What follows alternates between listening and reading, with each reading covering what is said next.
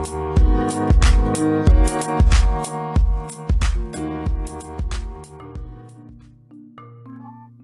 morning, listeners. Welcome to Gender Outlets, and today I have here with me, and Radishi Redwood. and I am Jashika Chikwi. So for today, we'll be discussing both Sakya Muma and Blood Clot. Women's body as an intersection of the sacred and profane. Throughout history, women's bodies have been seen as both sacred and profane. Sacred in ways such as being like a childbearer, whereas because of the possibility and capability of bringing a life into the world, in which she would guide her offspring in the world, and her body is considered as being sacred to the fact that she has contributed a substance of her body and herself, not just her physical body, but also of her inner self, so that the life of a child's soul can take on a physical body. And now with profanity, there are like a few articles like Linguistic Degradation, which speaks on gender roles and psychological perspective of 2015, where it spoke about women's body as being profane, and how they use sexual related terms which are aimed at women that are viewed as an act of being an insult. This has been very evident in religion. For instance, the Bible refers to menstruation as unclean. It also states that after a woman has finished her menses, she should bring 2 white doves to the priest, and he will sacrifice them on her behalf in order to atone for her sins. This is not only present in religions such as Christianity, but when the Christians wanted to convert the pagans to another religion, they referred to as the god Athena. That's where the phrase son of a bitch came from, because they referred to love. Not only is menstruation seen as unclean in the Bible, but it is also seen as a sin. Because the Bible also states that only after she has finished her menses and give the 2 white birds to the priest, then she can enter into society. Because in the Bible it speaks that when she gives the 2 white birds to the priest, he will use one as a sin offering, a sacrificial sin offering, and the other would be a burnt offering. So in this way, it will make an atonement for her before the Lord, for the uncleanliness of her discharge. This information is so shocking to me, because I always thought that women's bodies were viewed as sacred in the Bible. How so? Well, virgin women have always been seen as something sacred in many religions. And in Christianity, virginity has been viewed as an identifier of spirituality. So when a woman will go out and she will get married, she is going to enter into that committed relationship. Being a virgin in that relationship she would be identified as someone sacred in the society. She would have been upholding the religious doctrines and the rules, because even in times past, if a woman were to join a marriage and she was not a virgin, then there would be consequences. She could be stoned, she could be humiliated because of it, even though the males had no consequences for the same action.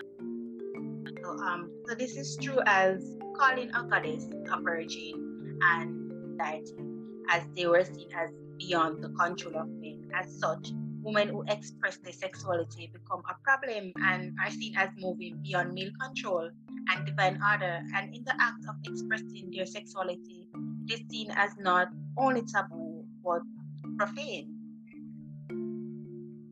Is this the reason why women with a lot of partners are also referred to as whore, Jezebel, Sketel, and slut, while men are viewed as gallus and Jenna? It's as if they're saying or are thinking that a woman having sex is desecrating her body, because the views of men, as it is pointed out, either be normal or major. So when you have a man being sexually related with many females, it is not seen as a major thing. But when you have a woman, it is seen as her desecrating her body. So it is very rare for you to hear a man being classed as a whore or a slut. But women are always viewed as being promiscuous, not only in Jamaican society but across the globe. So here again, religion also viewed women as being Jezebel. Like for instance, in the Bible, the woman Jezebel was seen as a primary symbol of shameless womanhood because she taught the servants to practice sexual immorality. So the term used to insult a woman based on what she does with her body have started basically from religion. It is true that women with multiple sex partners are seen as problematic in the religion, as the woman moves outside of not only male control but also the divine order. In a 2020 study done by the Encyclopedia, it talks about women going outside of the doctrines of the church and outside of male control. It says, due to society being run based on religious principles, doctrines, and ideals, religion has the power to dictate what is pure, right, unjust, and filthy, even though their perceptions or their opinions may be flawed. And Mary Douglas, a British anthropologist, she highlights that these ideas of purity and order are closely related to the body, as it symbolizes society. So, if the woman is going outside of the teachings and the doctrines of the religion, she is going outside of that divine order as stated by society. What does this have to do with today's topic? Go Sakya Mother and blood clots, women body as an intersection of the sacred and the profane. Well, it is important in today's discussion as a society's culture has significant impacts on what is considered offensive and its impact curse words. So factors such as like gender discrimination, where you have sexism used as a language, as an example of how it is an offensive reminder of the way culture sees women. In many cultures, the whole idea of sexism is based off the idea that women are inferior to men and function to oppress women in society. Did you notice that there are more sexual related terms for women and only a handful for men? It's true. For instance, if you told an American to go suck your mother, right? They would not know what that means, or they wouldn't even be offended by it, because in their society, that's not something that is said often or is a part of their culture or tradition. So the impacts of religion does have a lot to do with the mindset of individuals in the society. Yes. Curse words such as broad, chick, tall, bitch, whore, babe, wrench, pop, vixen, tramp, and even slut are all targeting women, and they also have to do with women and their sexuality and bodies. So what a woman does with her body and how she even carries herself in society are reasons others use, especially men, to degrade women. True, these derogatory terms also exist in Jamaica with words like blood clot, Jezebel, fuck your mother, skettle, and many others. They are also very harmful to women and their self-esteem, and they are very sexist in their nature, because even eating disorders, they are causes of what these women experience. Stuff like cyberbullying, where persons might tweet negative stuff about them online or even say it to them in person. It does damage their self-esteem and the way they view themselves. That is true. So I understand how they can be harmful, but how are they referred as being sexist? This is sexist as many curse words are a reflection of women's subordinate status to men. They have also been a way for men to put down women on social media. Like as what Radisha said, for instance, have been called bitch, have been called slut and whores and all these things on social media. Who are having like pictures with their shirts off and so on, while men aren't in the same treatment. That is true. So adding to what Radishi had said before, where she said that when a woman turns on a man, she is being called a bitch or dirty girl. In for instance, in Jamaican society, if you have a female, like for instance, walking on the road and you have a male and he calls her and say, probably calls her and say, nice lady, and probably she ignores him. In the same instant right there, the man turns around and calls her all kind of like dirty girl, go suck your mother, all those kinds of stuff. So this does not only occur or happens only outside of society, but also in the workplace. Like in the workplace, you have women who are said to be commanding or called bitches, because in the workplace, you have women are expected to be silent and not in command. And also, if a woman's attitude does not come off the way a man expects it, she is classed as a bitch. If she isn't even said as a sweet person, she's also classed as a bitch. So basically, a woman does not have to do much to be classed as a female dog per se, because that's what English speakers view the word bitch as. We've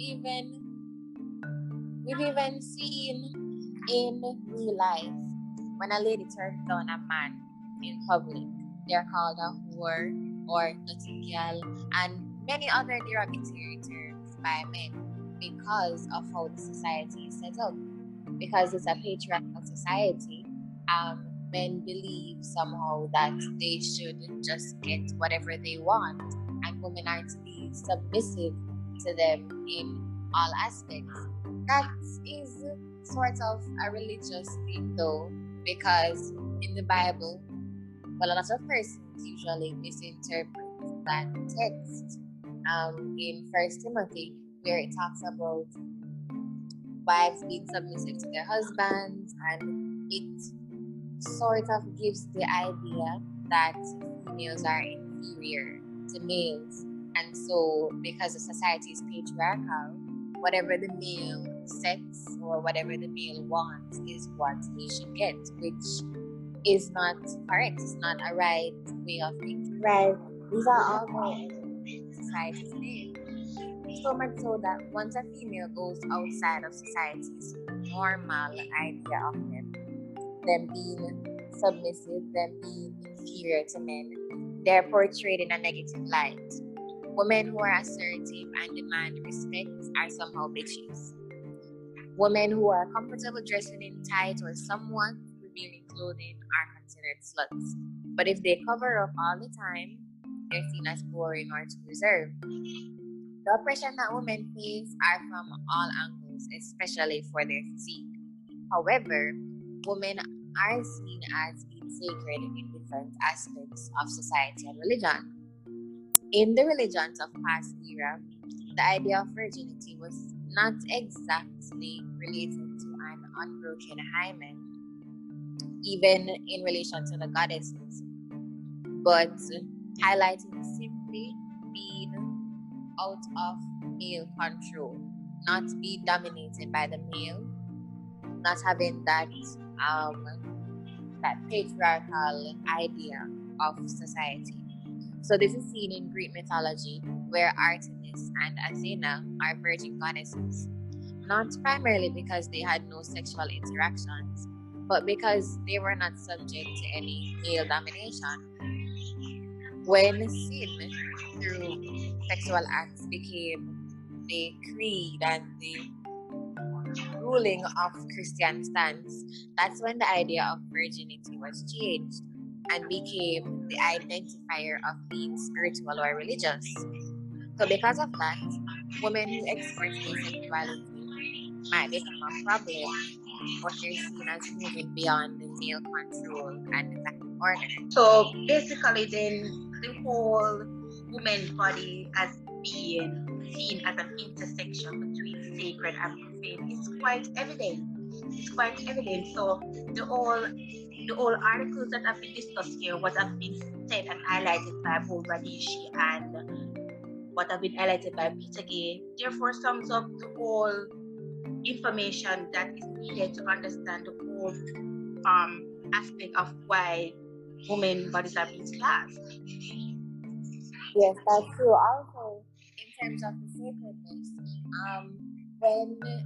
when persons talk about childbirth, child rearing, then females are seen as sacred because the immense task and the responsibility that they have to grow the fetus, to nurture them in the body, to care for them, and then to deliver them. Women are seen as important or a great, they have great strength because of this. So they're seen as sacred in that light. So I think that the sacredness and the profanity of women's bodies it's a combination of religious traditions, what has been passed down, the patriarchal society, and also the views, the opinions that persons have as being right or wrong. So if a male is in pursuit of a female and he rejects her, then she may be seen in a profane way. But if she accepts and they go into a marriage, a committed union and everything, then she would be seen as sacred. As what you said about the patriarchal society, so the sexist nature of many of the curse words mentioned here in this discussion cannot be analyzed sociologically without understanding its place in the English language, in which adult women are infantilized through the term girls or erased to male-based generics, right? Curse words such as bitch and slut and all the others cannot be understood apart from its place in a society in which girls and women of all ages are members of a sex class that is subordinate to men. So this is the reason why even in our society, the Jamaican society, there are so many curse words that is related to women's bodies, such as blood clot, which was basically a sanitary napkin, or to go suck your mother, because even that term go suck your mother is not you disrespecting the person, but you're also disrespecting that person's mother also. And this is through these curse words that we continue to perpetuate a patriarchal narrative. Yes, definitely. And even in observation, I don't know if you guys have experienced it or seen it, but because of the continued use of these curse words, it's somewhat normal, or it's getting more accepted, especially by females, if it's not in a negative sense. So if two females are talking, they might refer to each other as bitch. Hey bitch, what's up? Or she's my bitch, whatever, right? And it has been integrated into the society so much that once it's not in a negative tone or a negative light, then females may accept it. May, because not everyone does. Yes, that is so true, because it has been used so often, it has become like a norm. So it is like involving for everyday conversation. So most of the time, the use of the word does not even place a real negative impact on how it is being used. It depends on what to say, on the tone. Probably the use of the word in such a tone will give it a different meaning to probably if I'm saying like, hey bitch, what's up bitch, So everything that is identified here sums up the whole aspect of being sacred and profane. Yes, definitely it does. Okay, so I want to thank you both, Radishi, and I want to thank you both, Peter B, for joining today for this discussion. It was well intrigued. So thank you guys again for listening to Gender Outlet.